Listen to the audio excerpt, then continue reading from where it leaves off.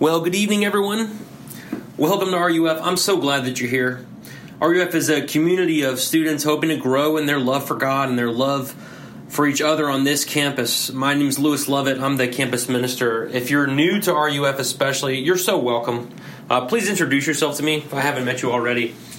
I know that as we gather tonight, a lot has already happened this semester, even in a week and a half. Many of you have already been through recruitment and pledgeship has started.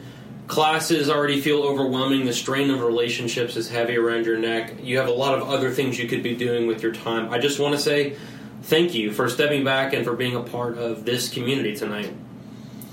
We're going to start a series on the book of Philippians, which we'll be going through all semester. Philippians is written by the Apostle Paul. He actually brought the good news of the gospel of Jesus to the city of Philippi. You can read about that in Acts 16. And now he's in prison, writing this letter to a community that he loves very dearly. So we'll pick up on more of what Philippians is all about as we go along. But for now, please open your Bibles if you have one. Look at your handout. Pull up your device. We're going to be looking at Philippians 1, 1 through 11. Philippians 1, 1 through 11. Paul and Timothy, servants of Christ Jesus, to all the saints in Christ Jesus who are at Philippi, with the overseers and deacons, grace to you, and peace from God our Father and the Lord Jesus Christ. I thank my God in all my remembrance of you, always in every prayer of mine for you all, making my prayer with joy, because of your partnership in the gospel from the first day until now. And I am sure of this, that he who began a good work in you will bring it to completion at the day of Christ Jesus. It is right for me to feel this way about you all, because I hold you in my heart, for you are all partakers with me of grace, both in my imprisonment and in the defense and confirmation of the gospel. For God is my witness, how I yearn for you all with the affection of Christ Jesus. And it is my prayer that your love may abound more and more with knowledge and all discernment, so that you may approve what is excellent, and so be pure and blameless for the day of Christ, filled with the fruit of righteousness that comes through Jesus Christ, to the glory and praise of God. This is God's word. It's absolutely true. And it's given to us because he loves us. Would you pray with me, please? Father in heaven, we're grateful for a chance to stop and to breathe, to be together as a community to worship you, to celebrate your love for us. I pray, Holy Spirit, that you would be at work through your word right now, so that we might love you more. Amen. If you are at all into the sports world, if you're all following the NFL, you know that the NFL playoffs are happening, and you probably know that the Minnesota Vikings defeated the New Orleans Saints in quite a dramatic way this weekend. Girls, listen up. This is important. Okay, I promise. It's actually really exciting. 10 seconds to go in the game. The Saints are winning. The Vikings have one play left. The ball is snapped to their quarterback, who's this guy named Case Keenum. He's sort of he's always been a backup quarterback his whole career, but he's starting now. Biggest game of his life, the playoffs. And he steps up and he just zings this ball to this receiver named Stephon Diggs, who jumps up. This beautiful guy jumps up and catches it. And this guy who's guarding him dives to tackle him and just misses. It looks really weird. You watch it slow motion. He just sort of dives that way, and he's standing over here. And he comes down, he almost falls over, he spins, he puts his hand down to keep him from falling, doesn't go out of bounds, runs 30 more yards for the touchdown as time expires. Vikings win. Go Vikings. Beautiful moment. And they showed this video over and over and over again on ESPN of Case Keenum right after this play. And he's standing there with his hands on his helmet, and you can see him mouth, "Oh my God." And then he just starts to jump up in the air, and he starts to scream, and he starts to just find people to hug, and he's running. It's just this moment of elation and exuberance and delight and happiness. And this video is gone viral of this happening. And I wonder why that is. Because it's a pretty impressive touchdown, but honestly, if the defender had just stood still and grabbed him and thrown him out of bounds, the play would have been over. But because of the situation and because of the context of the game and what it meant for the team moving forward, they're one game away from the Super Bowl now, it turns into this moment of just sheer excitement, sheer enthusiasm, sheer delight. And we love stuff like that. Because what Case Keenum is experiencing, who said, I'm a huge fan of this guy now, he said in a post-game interview that was the third best moment of his life after giving his life to Jesus Christ and marrying his wife. You know what? Let's give it up. I'm like, man, I want to hang out with that guy. Holy, I've never seen him that cool. He's experiencing joy. It's this moment of pure, unadulterated joy. That's one of the reasons we like sports, is because they have these moments of joy.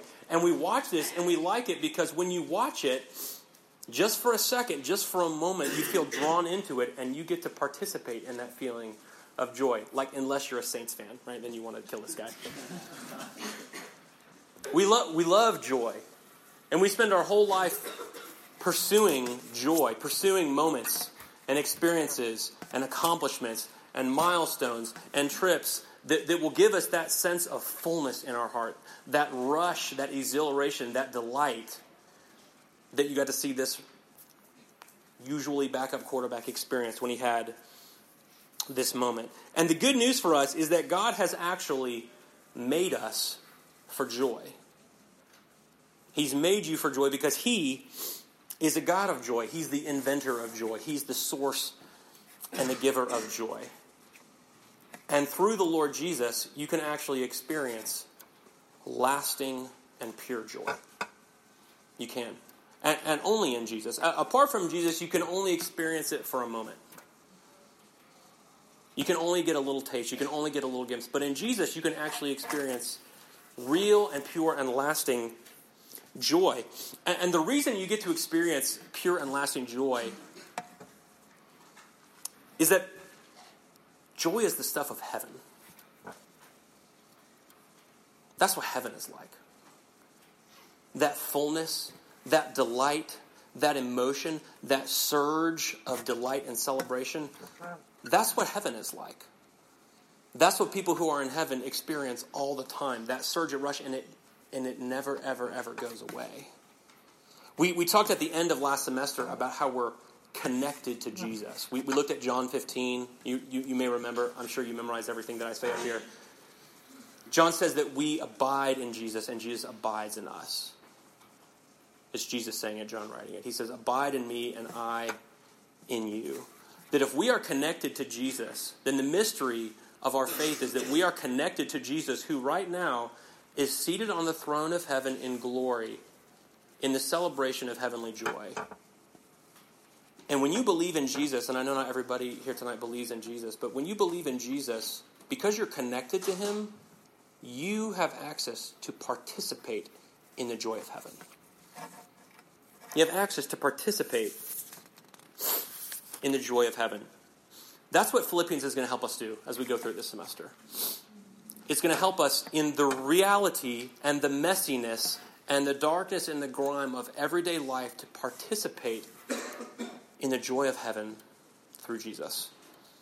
So that means that every week we're going to be asking this question: how do we experience joy? Joy is special. Joy is different from happiness. Happiness is delight that depends on something that happens to you. That's why it's called happiness. Joy is different. Joy is not dependent on what happens to you because it's connected to Jesus. It's connected to the stuff of heaven, which means that it is not affected by anything that goes on in your daily life. Here's what this does not mean. It does not mean that if you believe in Jesus, you'll feel joy and like everything in your life will just be peachy and fine and good and you'll never have any problems. And if you do, you better pretend like you don't, because otherwise you must not be a real Christian. That's not what it means. And anyone who tells you that's what it means is lying to you. What it means is that the darkness you experience in your life, the pain, the loneliness, the anxiety, the depression, the grief that you experience, it cannot crush you. It cannot overcome you. Because you are connected to Jesus, which means you can participate in the joy of heaven, which nothing on this earth can overcome. It means that in the midst of the darkness and the pain of our lives, we can have joy. I want that. I want more of that. I need more of that. I think you do too. The other reason we're talking about joy is because not only do we need it, but the world needs your joy. Your friends, your classmates, your teammates, your family, They're walking through darkness too, and they need your joy. So each week as we look at Philippians, we're going to ask this question: how do we experience joy? And tonight is just a brief introduction to this. But the answer to the question from Philippians 1 through 11 is that we experience joy by participating in a shared story together. We experience joy by participating in a shared story, and it has three elements. And the three elements are participating in a shared mission, participating in a shared destination, and participating in a shared experience. So first, participating in a shared mission. This whole beginning of Philippians 1 is a prayer. And it's a prayer that Paul makes joyfully. He says, I'm making my prayer with you for joy. So the question is, what is causing all this joy? Here's what we're going to look at. The first thing he says is this in verse 5. He says it's because of their partnership in the gospel. Their partnership in the gospel. You know, if you're on a sports team, if you ever have been, there's a reason why you have a bond with the people on that team that's different than what you have with the rest of your friends. Because you have a shared, side-by-side, shoulder-to-shoulder purpose and goal that you're striving after together. You have a shared mission. There's a reason why people say that pledgeship is the best thing you never want to do again in your life. Do people say that around here? People told that to me when I was in college. Because it's terrible, right? I see you guys. I see you. It's terrible. But there's this beautiful thing where you have this common purpose, this common mission, this thing you're trying to get through, and that binds you together in a way that actually makes you experience joy. And if you're a Christian, then you have this side-by-side, shoulder-to-shoulder, shared task, shared goal that is the highest, most noblest, most virtuous, most beautiful thing that there could be. It's a shared participation in the mission of the gospel. It's a shared participation of this hope and this effort and this intention to see the good news of the love of God for sinners, who he saved through Jesus, to extend into every part of our lives, into every corner of the world. That's what we share. That's the mission that we share.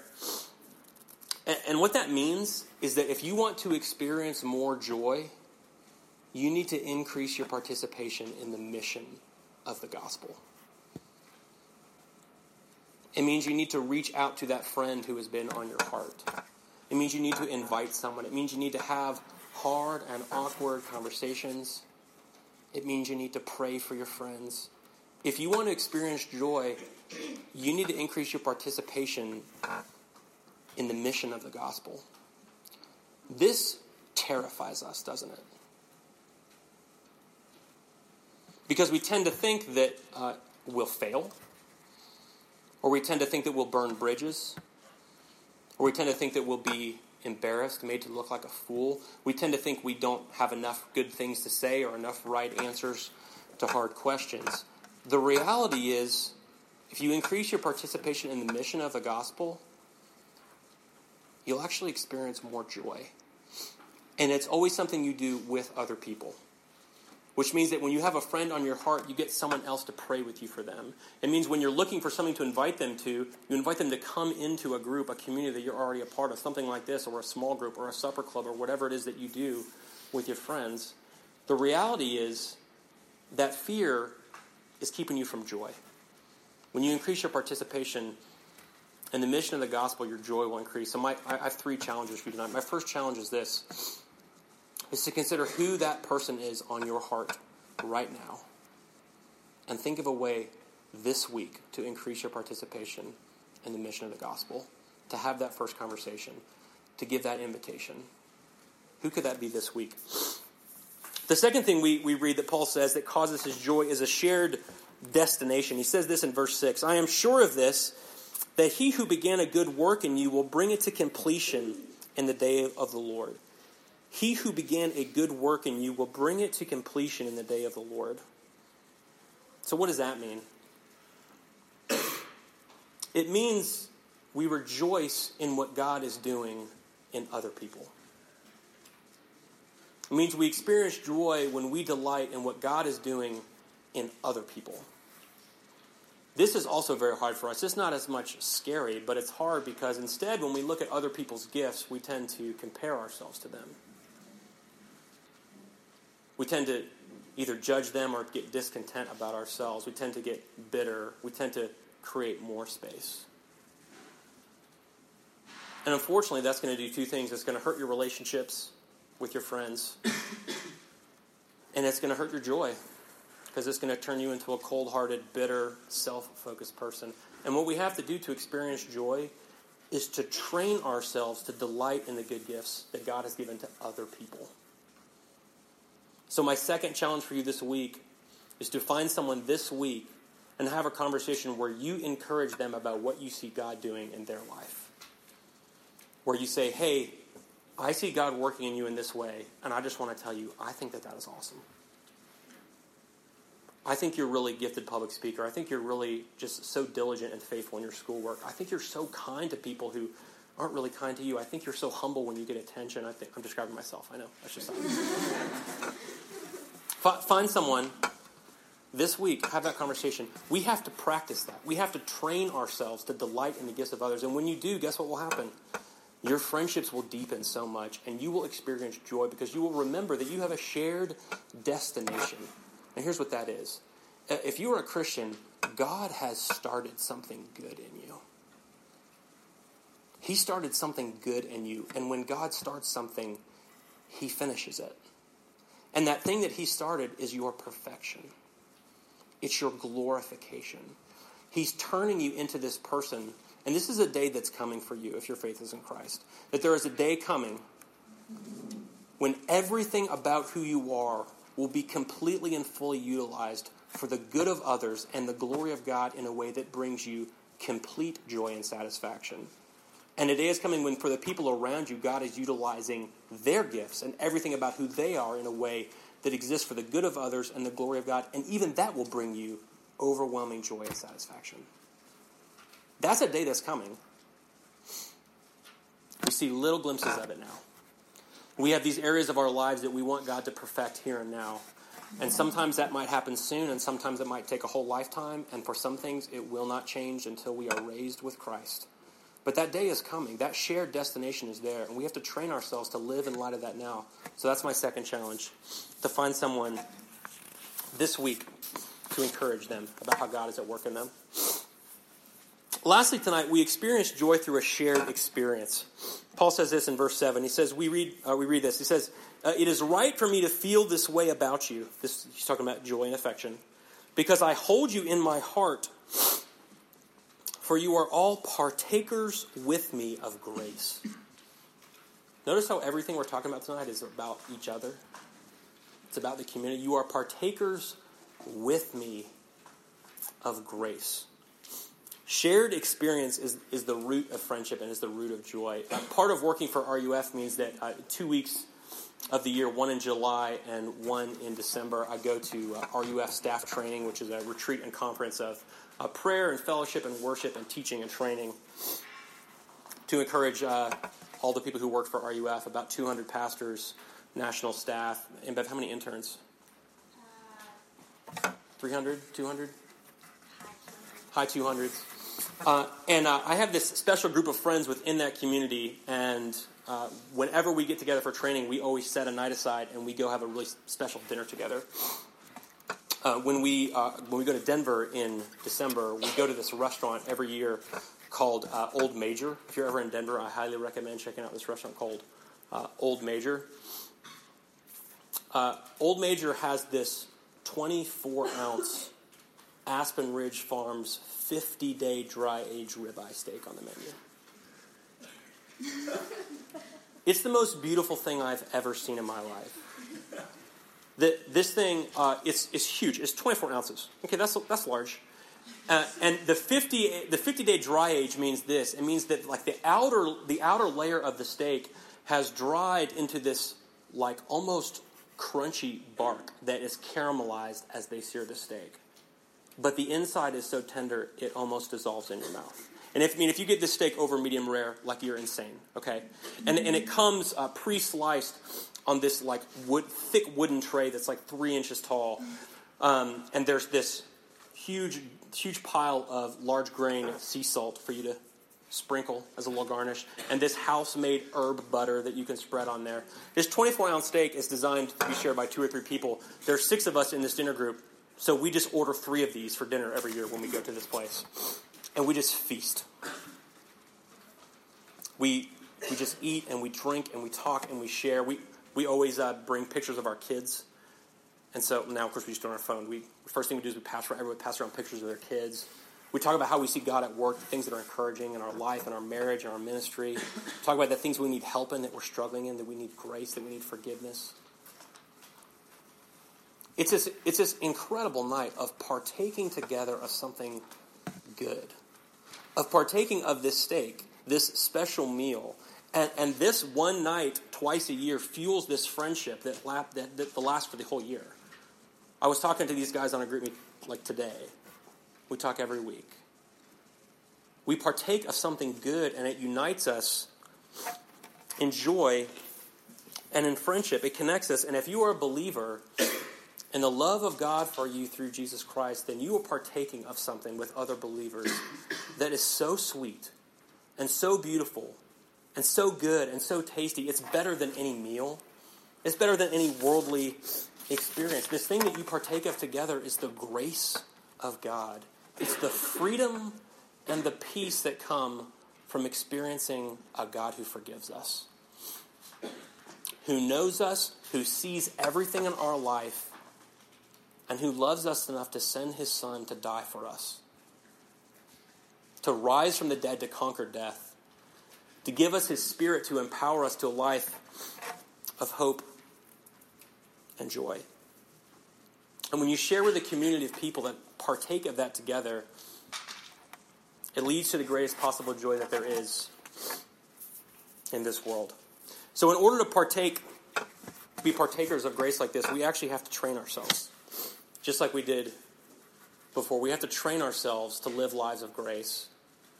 And so my last challenge to you tonight is this, is to consider the relationship where you haven't offered forgiveness because you've been too proud, or where you haven't been willing to forgive because you've been too hurt. And this week, move towards that person. We have a chance to live in light of this reality now, and when we do this, the same things will happen. Your relationships will deepen, and you will experience the joy of sharing in the reality that we are all forgiven by God because he loves us. We experience joy through our shared mission, a shared destination, and a shared experience. The Chronicles of Narnia have always been some of my favorite stories. And my favorite moment is from The Lion, the Witch, and the Wardrobe, which he wrote first, so you should read first. I feel very strongly about this, okay? The Lion, the Witch, and the Wardrobe, the very first time you get a taste of what Narnia is like is when Lucy first discovers the wardrobe. And she's hiding from her brothers and her sister in a game, and she creeps open the door, and she walks inside. She closes it. She leaves it a crack, of course. She knows you never shut yourself in a wardrobe and close the door behind you when it's in a magical world, obviously. And she starts to move towards what she expects to be the back of the wardrobe. She keeps going further back, and she keeps not feeling the back of the wardrobe. She's just feeling empty space in front of her and these fur coats against her shoulders and the wood of the bottom of the wardrobe under her feet. And then things start to change, and eventually she realizes that her shoulders are brushing against the branches of trees and her feet are crunching against snow on the ground. And then her eyes open up to the wintry sky of this magical land of Narnia. And really what this whole book is about this journey of going further on and further in towards this magical land and ultimately towards Aslan, the king. And when she goes back after just a little glimpse of this and goes to her brothers and her sister, what does she do? She insists that they come in with her. She insists that they follow her. She insists that they experience it too. And so I want to begin this semester with an invitation to come further in. That wherever you are, to come further in to the community of God's people. Because the community of God's people, which RUF is an expression of, is a community of joy. Because we partake together of God's grace, of his story of joy. It's a part of our life together. So I want to invite you to come further in. One of the ways I want to encourage you to do that is through the RUF small groups. If small groups are something that you haven't checked out before, I want to encourage you to check out that email. Can we get like some sign-ups in the back? Can some people help me with that? We're gonna get some paper in the back so you can sign up for those. The groups that meet, they're on your handouts if you want to know the times and the locations. What that is a chance to do is to come further in. To come further into a community of joy. To come further into a place that is honest about the brokenness and the hardship of our life, but insists upon our connection to Jesus, which means we fight for joy here and now. Because Jesus is a God of joy, and he shares that joy with us. Let's pray.